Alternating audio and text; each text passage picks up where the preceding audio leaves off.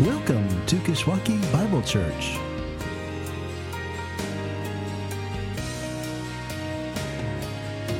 Welcome.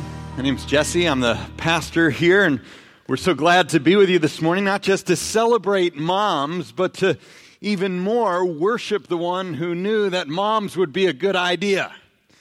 And to do that in part as we continue in our series on the book of James, our journey through the book of James in this series that we're calling A Theology for Life. Because at least according to James, theology, our understanding of God and the things of God, it's not something that just has nothing to do with anything. It's actually something that is meant to be worked out and worked into the very fabric of our lives. That's what we're looking at in this series. How theology is meant to be worked into the very fabric of our lives. Even as we saw last week, when it comes to our understanding of pain and the questions pain raises. Or, as we're going to see this week, when it comes to where we ought to go for our answers. So turn with me if you have a Bible, and we'll pick up where we left off in James chapter 1, verse 19. And you can follow along with me as I read again from James 1, verses 19 to 27. This is God's word. It says, "Know this, my beloved brothers. Let every person be quick to hear, slow to speak, slow to anger. For the anger of man does not produce the righteousness of God. Therefore, put away all filthiness and rampant wickedness, and receive with meekness the implanted word, which is able to save your souls. But be doers of the word and not hearers only, deceiving yourselves. For if anyone is a hearer of the word and not a doer, he is like a man who looks intently at his natural face in a mirror. For he looks at himself and goes away and at once forgets what he was like. But the one who looks into the perfect law, the law of liberty, and perseveres, being no hearer who forgets, but a doer who acts, he will be blessed in his doing. If anyone thinks he is religious and does not bridle his tongue, but deceives his heart, this person's religion is worthless. Religion that is pure and undefiled before God the Father is this: to visit orphans and widows in their affliction, and to keep oneself unstained from the world." Let's pray. Heavenly Father, I pray today that, as James says, we would be quick to hear. Slow to speak, slow to anger, slow to deceive ourselves about who we are or what we need or where we ought to go to get it. But quick to receive what you say in your word.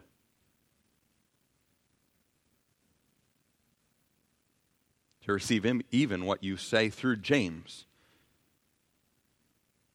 that we would hear and do, and in our doing reflect in part what you've done for us.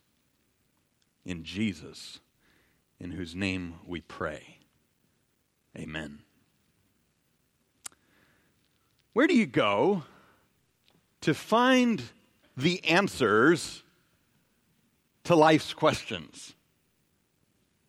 And since it's Mother's Day, I'll pick on moms first. Where do you go for something simple, like just trying to figure out what you're going to do for the next kid's birthday? Where do you go? Or maybe it's the latest rearrangement of the furniture. Where do you go? Or what you're going to do next in your bullet journal. Where do you go? Pinterest? Actually, I was on Pinterest this week looking for ideas for Mother's Day. I came up with nothing. Well, what about when the questions become more complicated? Like when your kid asks what the difference is between Great Britain and the United Kingdom. True story in our house, and one of our kids wants to know which one she was born in. Where do you go? Wikipedia? But there's some questions that are more complicated still, like when Jim Davis and I discovered roots in our sewer system this week. And I wanted to see if I was going to be able to do this one by myself. Or when the dishwasher broke the next day. Or the dryer stopped working the next. Or when our tire started leaking the day after that. It has been a terrible week. But where do you go? For me, it's YouTube, right? It is a do-it-yourselfer's gift from God. I do. I watch so many YouTube. I actually went to YouTube also to look for Mother's Day ideas and found more there than I did on Pinterest. But it only goes so far because there are some questions that even YouTube can't answer. Some questions that Pinterest can't answer or Wikipedia. Because YouTube and Pinterest and Wikipedia aren't meant to answer them. Because they're questions that are supposed to be answered by the Word of God. And I'm thinking here with James primarily about the questions raised by the pain of life. Questions about God and the things of God, and specifically about us and our relationship to Him. Because just as much as James said in verse 18, that of His own will God brought us forth by the word of truth, James goes on to say in this passage today that it is by that same word that God intends to bring us up.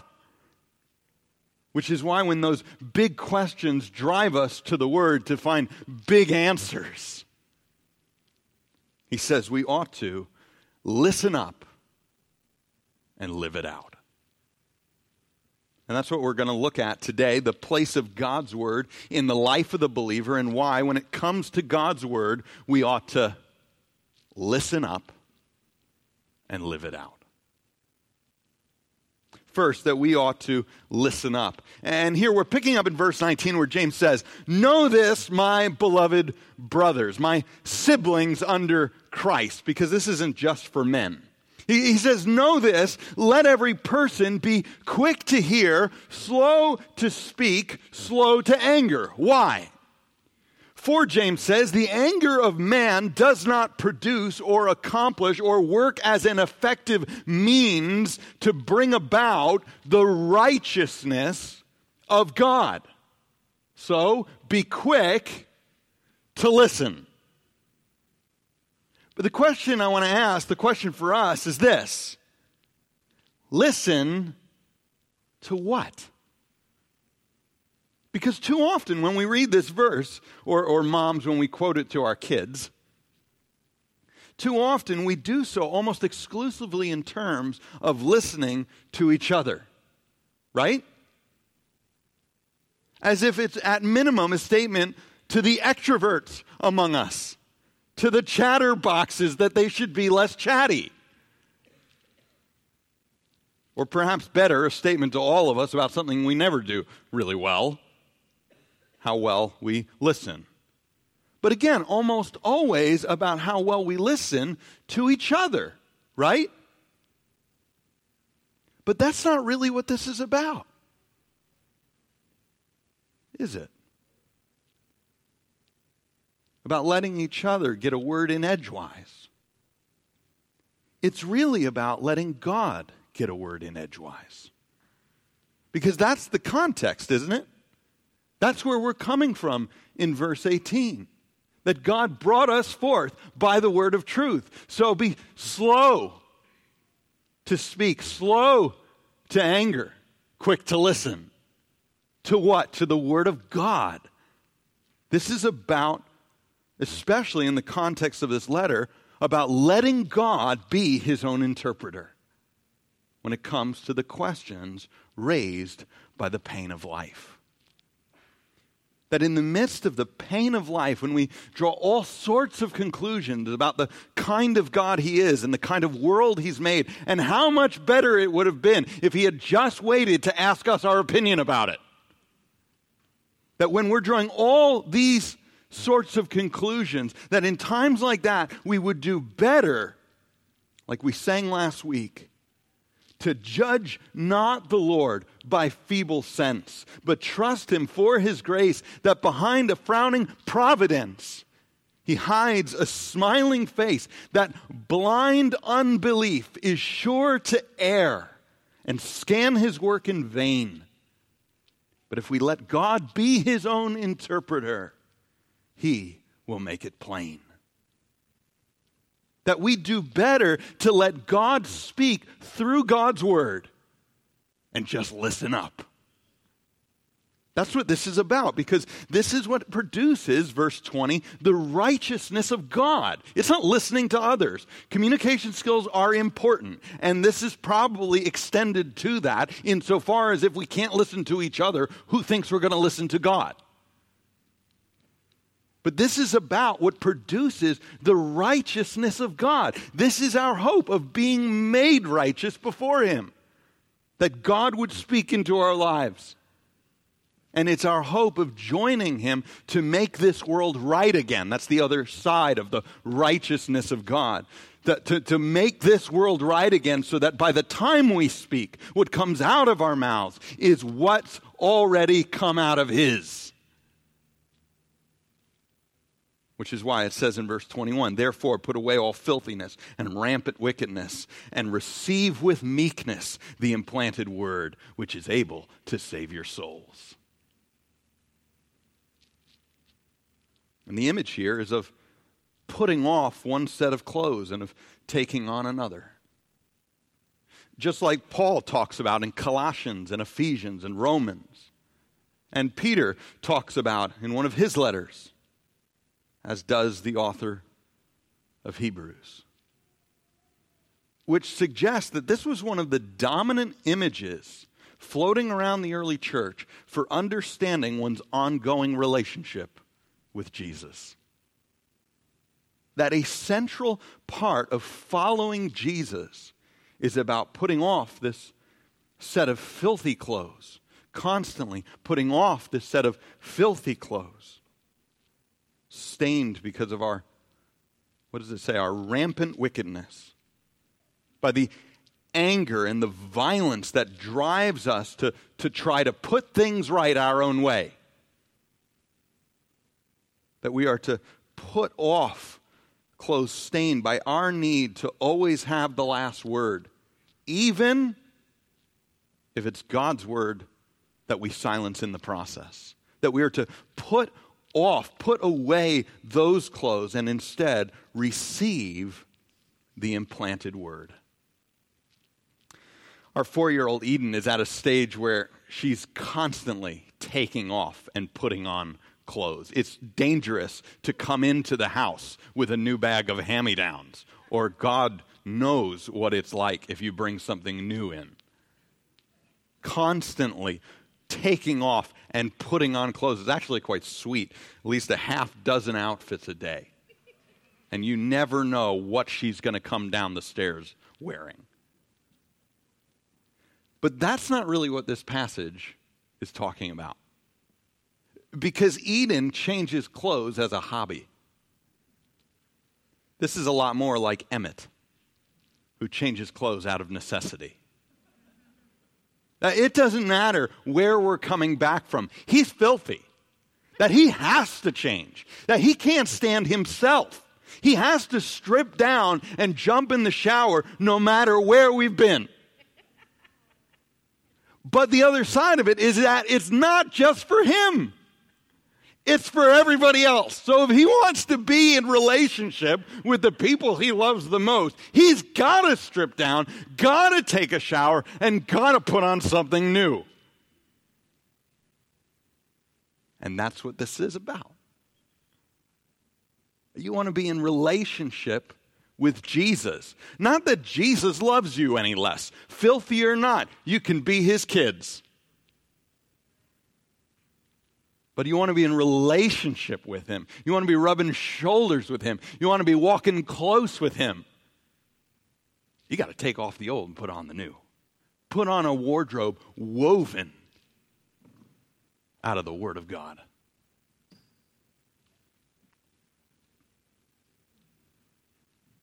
So too, our relationship with God.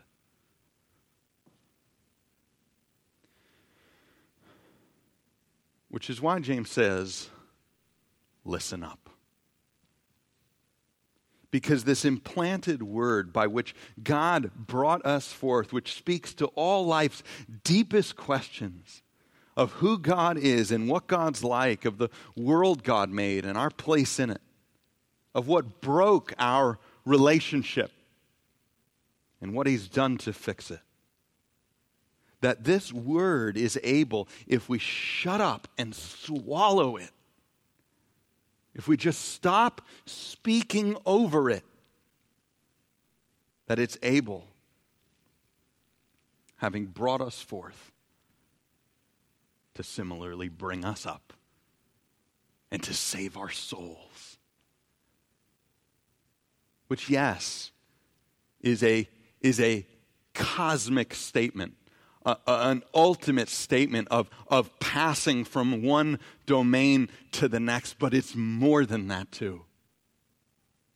That we're able to experience that in the here and now.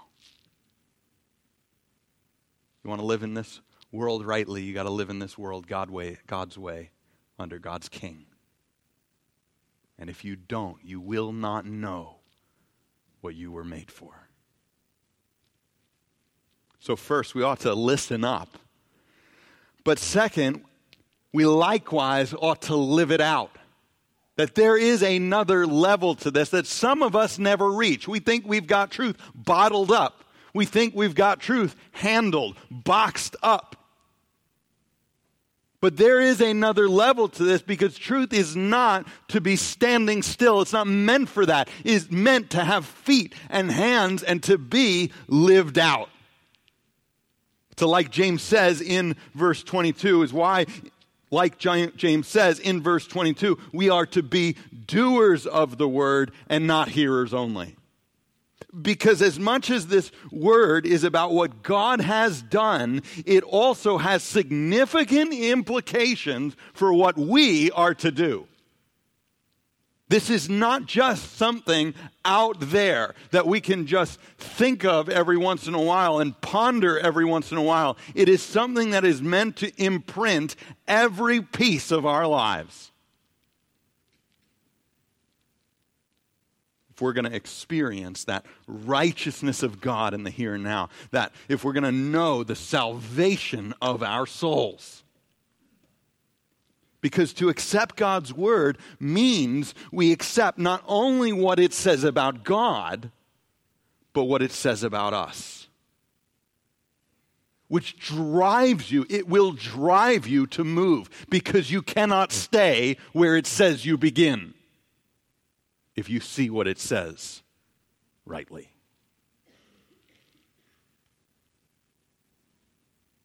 To accept not just what it says about God, but what it says about us. Yet isn't that the rub? Isn't that what's so uncomfortable about God's word? I mean, if I'm just being honest, that's what I find most uncomfortable. What it says about me. There's some things about God that are hard to get over, hard to swallow. But compared to what it says about me, I can bank a lot on what it says about God. I could take great comfort in what it says about God. I could put great stock in what it says about God. But what it says about me, this is the rub. Not as much what it says about God, but what it says about us. That when driven to the word to make sense of the brokenness of this world and to find what God's done to fix it, That it's right then at that point that we also find the ugly truth that the brokenness isn't just something outside of us, but something we harbor within us. Within you. Within you. That is uncomfortable. That the anger might not always come out. But until God deals with it, and often even after, it's always lurking inside. That we might not lose our temper, but the temper isn't lost. That the backbiting and backstabbing is as natural a reaction as we have.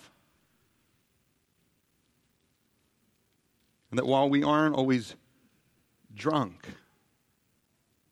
we could still be slaves to the drink, to our sexual perversions, our sexual addictions, to gluttony or laziness or anything else. I'm trying to remember if I named the 7 deadly sins. But just because it's ugly doesn't mean that we're served best by pretending it isn't true. That's where we want to run. That's most natural. To pretend it isn't true. But it doesn't mean that doing that we're served best. Because if we only hear and never do, only hear and then stick our heads in the sand, like James says, we deceive ourselves. You see it there? Not that we are deceived, we deceive ourselves. And the word here, deceive, is the word that was often used to describe fraudulent transactions, where someone would fudge the numbers when it came to their financial situation, often for their own benefit, entirely for their own benefit. But James says that pretending like we're better off than we are isn't just wrong, it's idiotic. Because the only ones that we're defrauding are ourselves. It's like showing up in the food stamp line and pretending to be a millionaire, and you just worked your way out of the food stamps. It doesn't make sense. And to hammer the point home, James compares the situation in verse 23 to a man who looks intently at his natural face in a mirror. Natural meaning disheveled, unkempt, the face he wakes up with. Who looks at his natural face in the mirror, who goes away and at once forgets what he was like. And I think here James is in fact talking about a man. Because really, what woman, even in the first century Palestine, would do this? What woman looks at her face in a mirror and forgets what she looks like? Seriously, just think about it. I mean, I know even if you have toddlers at home and you don't get to the mirror, once you do, eventually once you do, you don't forget what you look like, even if the toddler prevents you from doing anything about it. But we as men, come on, it's very different. I mean, you can't even get a mirror away from a woman. Like in some sense, like there's back in Exodus, right? There's the little story of people, donating, giving their goods to Moses to build the tabernacle. It actually says that the women gave over their mirrors for the building of the basins. It's like a sure sign of utter revival in that day. You can't do that, right? You can't get a mirror out of a woman's hand. At least I know that with my 3 or 4 ingrained girls, right? It just doesn't work. But for men, this is us. I walk out of the house daily and forget what I look like. I walk out of the house doing nothing after I look in the mirror. I walk back in the house later on, and Catherine's like, "You went out looking like that? Did anybody see you?" Because this is us. We willingly forget. Well, so too, James says, those who hear the word of God and do nothing about it. Like a man in the mirror, who sees himself for who he is, but does nothing about it. So those who see themselves for who they are in the Word of God, but who'd rather pretend that they aren't as bad as the mirror suggests, who, discontent with their appearance in the mirror, run around looking for better images of themselves. Is this not us? But what we don't realize is that God's Word is the only mirror that shows us who we truly are. That every other image we find is just part of the funhouse of this world. It's just a trick. It's just bent glass. It's just making us look better than we are. You know, that's what department stores do. Did you know this? They use bent mirrors in the fitting rooms to convince you that in their clothes you look better than you really do. Do you know that? Taller than you do, skinnier than you do, whatever it is, just to get you to buy their clothes. And the more expensive the department store, the more bent the mirrors.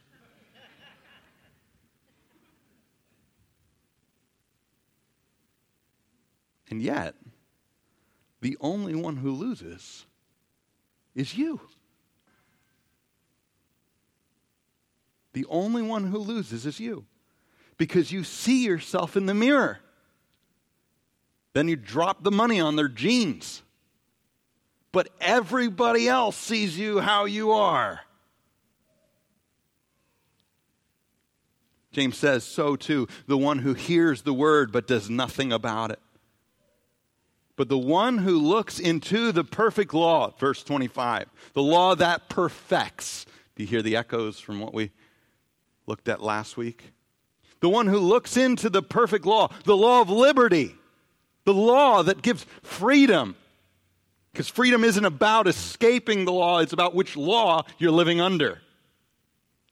The one who looks into the perfect law, the law of liberty, and perseveres, being no hearer who forgets, but a doer who acts, he will be blessed in his doing. He will be happy. Not the one who buries his head in the sand because he doesn't like what he sees, or bends the mirror to his own liking. But the one who perseveres in the one mirror that counts and allows the mirror to do its transforming work. You know, mirrors have a lot of power. Did you know that? We think of them often as passive items. But even in mythology, they were known as being transformative for the ones who wielded them, for the ones who spent their time in front of them. Which is probably why we keep them around today. Because they are transformative. In our homes or at the gym or around the fitness center. That's why they're plastered in front of you at the women's boutiques and the hair salons and the barber shops. Because mirrors are transformative. Because we know that those who stand long enough in front of them cannot remain as they are. And I know this. I've been busted up enough in life. I've stood in front of enough mirrors with enough problems to know that staring long enough, I'm going to do something about it. I remember when Emmett was 3, we were just about to go to a wedding. And if you don't know, I've busted my teeth quite a few times, and they've been fake for quite a while. But Emmett was swinging and grabbed hold of one of the monkey bars and decided to swing it into my face. and right before this wedding chipped off a chunk of my tooth and made me look like my brother-in-law down in Ohio. But growing up in New York City, you can't look like that, and you can't go to a family wedding. So I stood in front of the mirror, and I eventually went, and we were visiting my parents, and I got out of the tool shed a file, and I filed down my teeth. The power of a mirror. You stand long enough in front of it, and you'll be driven to do something radical, that the mirror will have its way with you. How much more? So too, how much more, James says, the Word of God.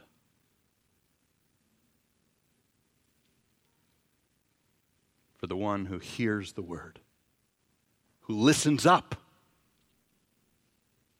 and likewise perseveres to live it out. But what does listening to the Word and living it out look like?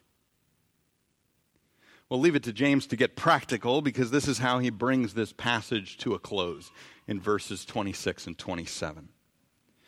When he says, if anyone thinks he is religious and does not bridle his tongue, but deceives his heart, this person's religion is worthless. But religion that is pure and undefiled before God the Father is this: to visit orphans and widows in their affliction, and to keep oneself unstained from the world. That religion, which for James is simply an outer expression of an inner devotion. This isn't a negative term. That religion that is pure and undefiled, the way it's supposed to be, is this: to bridle the tongue, to visit the afflicted, and to keep oneself unstained. To bridle the tongue, to be slow to speak and quick to listen to the Word. To not tell oneself a different story and thereby undo the one true story, because the true story is better than any story you're going to come up with for yourself.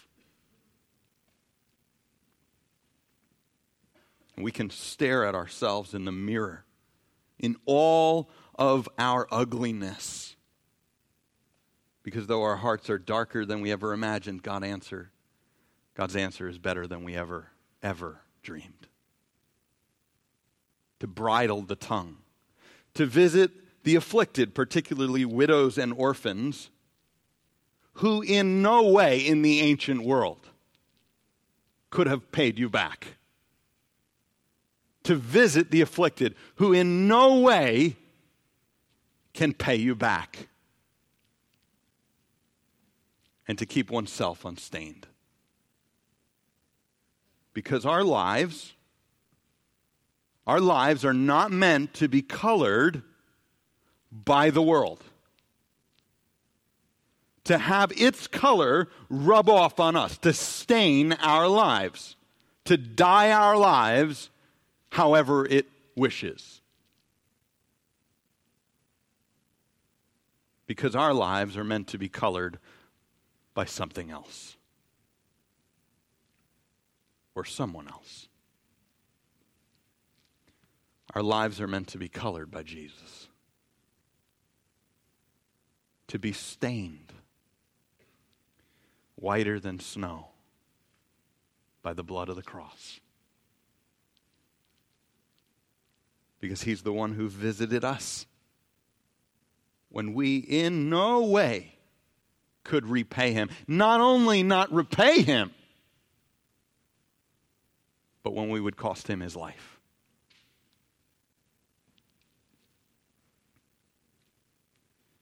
And he's the one the true story is all about, which means that as much as we must come to grips with the man or the woman in the mirror, staring back at us, the one we see in God's Word and all of its ugliness. Our ultimate hope is that staring into that mirror, we will more and more come to reflect the better man, Jesus Christ, staring back at us even more. You know, our girls are at the age where they love putting on Kath's makeup. I never know how they get a hold of this. I cannot put it anywhere out of their reach. And whatever you may think of even our 2-year-old running around putting on Catherine's makeup, it is something when you see her get up on the vanity with a lipstick in her hand and look at herself, especially when Kath is standing by. Because she's not only looking at herself, she's looking at Kath. And looking at herself and looking at Kath. And the power of the mirror has done something. Because while we have had a lot of run-ins with lipstick, she can actually put it on her lips now. Again, whatever you make of that.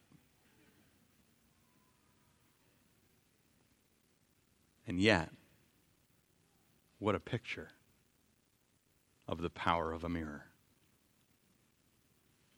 How much more, though, the power of the mirror of the Word of God, with a man staring back at us who was more than a man and will do more than any of us moms or any of us dads ever could to make his own into his image. Let me close, though, with a few encouragements. Started off by talking, and we've sort of taglined this series, a theology for life, and I want to just sort of build off that for a minute, a theology for life, and just talk about how this theology extends, even from this passage, to our heads and our hearts and our hands. Let me encourage you first with regard to our heads, that you ought to take time out of your life for the Word of God, to know it and understand it and dig into it and read it and reread it until you get it, until you see yourself in it. Because we have mirrors all over this world. We are constantly looking at ourselves. But what we don't realize is that almost every mirror we look in is bent to show us something that isn't true. How much more than the mirrors of life should we have in front of us the mirror of the Word of God? And so I'd encourage you, plaster this all over the place. There should not be a corner of your house where you can escape it. You should not be able to drive to work without the Word of God staring back at you. Not just the back of a cover, but put it up. Write it out. Plaster it in front of you. Because we have too many mirrors in this world trying to tell us who we are and where we can go to get what we need. And everything they're telling us is not what we need. How much more do we need before us the Word of God? Plaster it up. But going from the head to the heart, let me encourage you to plaster up, not the ones that are easily stitched in a, what do you call them? Count a cross stitch or something. Don't just go for those ones. Plaster up around you, easy to find, so you're stumbling into them again and again throughout the day. Plaster up the ones that hit home the hardest, that give the picture of you in its most honest form. I remember as a college student,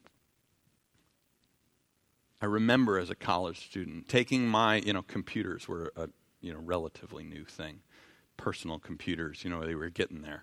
And I had one on my desk, and I remember writing above it, "Study to show yourself approved, a workman not ashamed, who will rightly handle the word of God." On the thing that symbolized for a young guy the greatest temptation that breaks into your life unnoticed. I don't know where that came from. I can't tell you how many times that verse meant more than just what it said. Plaster around you the passages in the Bible that grate on you, that you don't like because they're uncomfortable, because they say something about you that you wish wasn't true. Head, the heart. Then move, though, to the hands. And here I want to talk just about, for a moment, about our need for community. Because it's interesting through this process that looking into the mirror, we see who we never would want to be, but who we are. And yet through the process of looking into the Word of God, we're eventually somehow graciously transformed into someone we never thought we could be, into the image of the Son. And so too, in a way, we become mirrors of Christ. But that's not just for you. That's because we're meant to get into each other's lives. And the passage says that we're meant to be slow to speak, but not that we're not supposed to speak, because eventually we're supposed to speak to each other. That once the tongue is bridled and brought under the Word of God, that we now speak what God spoke to us. And we become that for each other. And it's a two-way street. And you should do this. You need to do this. You need to do this if you've never done this in your walk before. You need to do it if you have a spouse with that spouse. And then you need to branch out and get other people around you that you say, "Listen to me. I am uglier than you want to admit. And you know it. And I need you to speak into my life. And God willing, I'll have the guts to speak into yours." That you are not meant to walk in the dark alone. And too many of us are. But this is a word about the Word that is meant to cover all of life. Meant to cover all of life from our heads to our hearts and out through to our hands and every part of life. Because this is the theology for life. Let's pray. Heavenly Father, I ask that you would do just that. I ask for some of us sitting here, that is an unthinkable thought. That we would, of our own will, ask people to get into our lives and the thick of it, the mess of it, and invite them to poke around and prod around and speak to us what we most need to hear. But I pray, God, that you would even now, as we're looking at this part of your word, that you would even now be renewing us into the image of your Son. That the power of the mirror and what it shows us about who we are and our ugliness before you would likewise begin to show us who you intend to make us into. Jesus Christ, the image of Jesus Christ, in whose name I pray. Amen.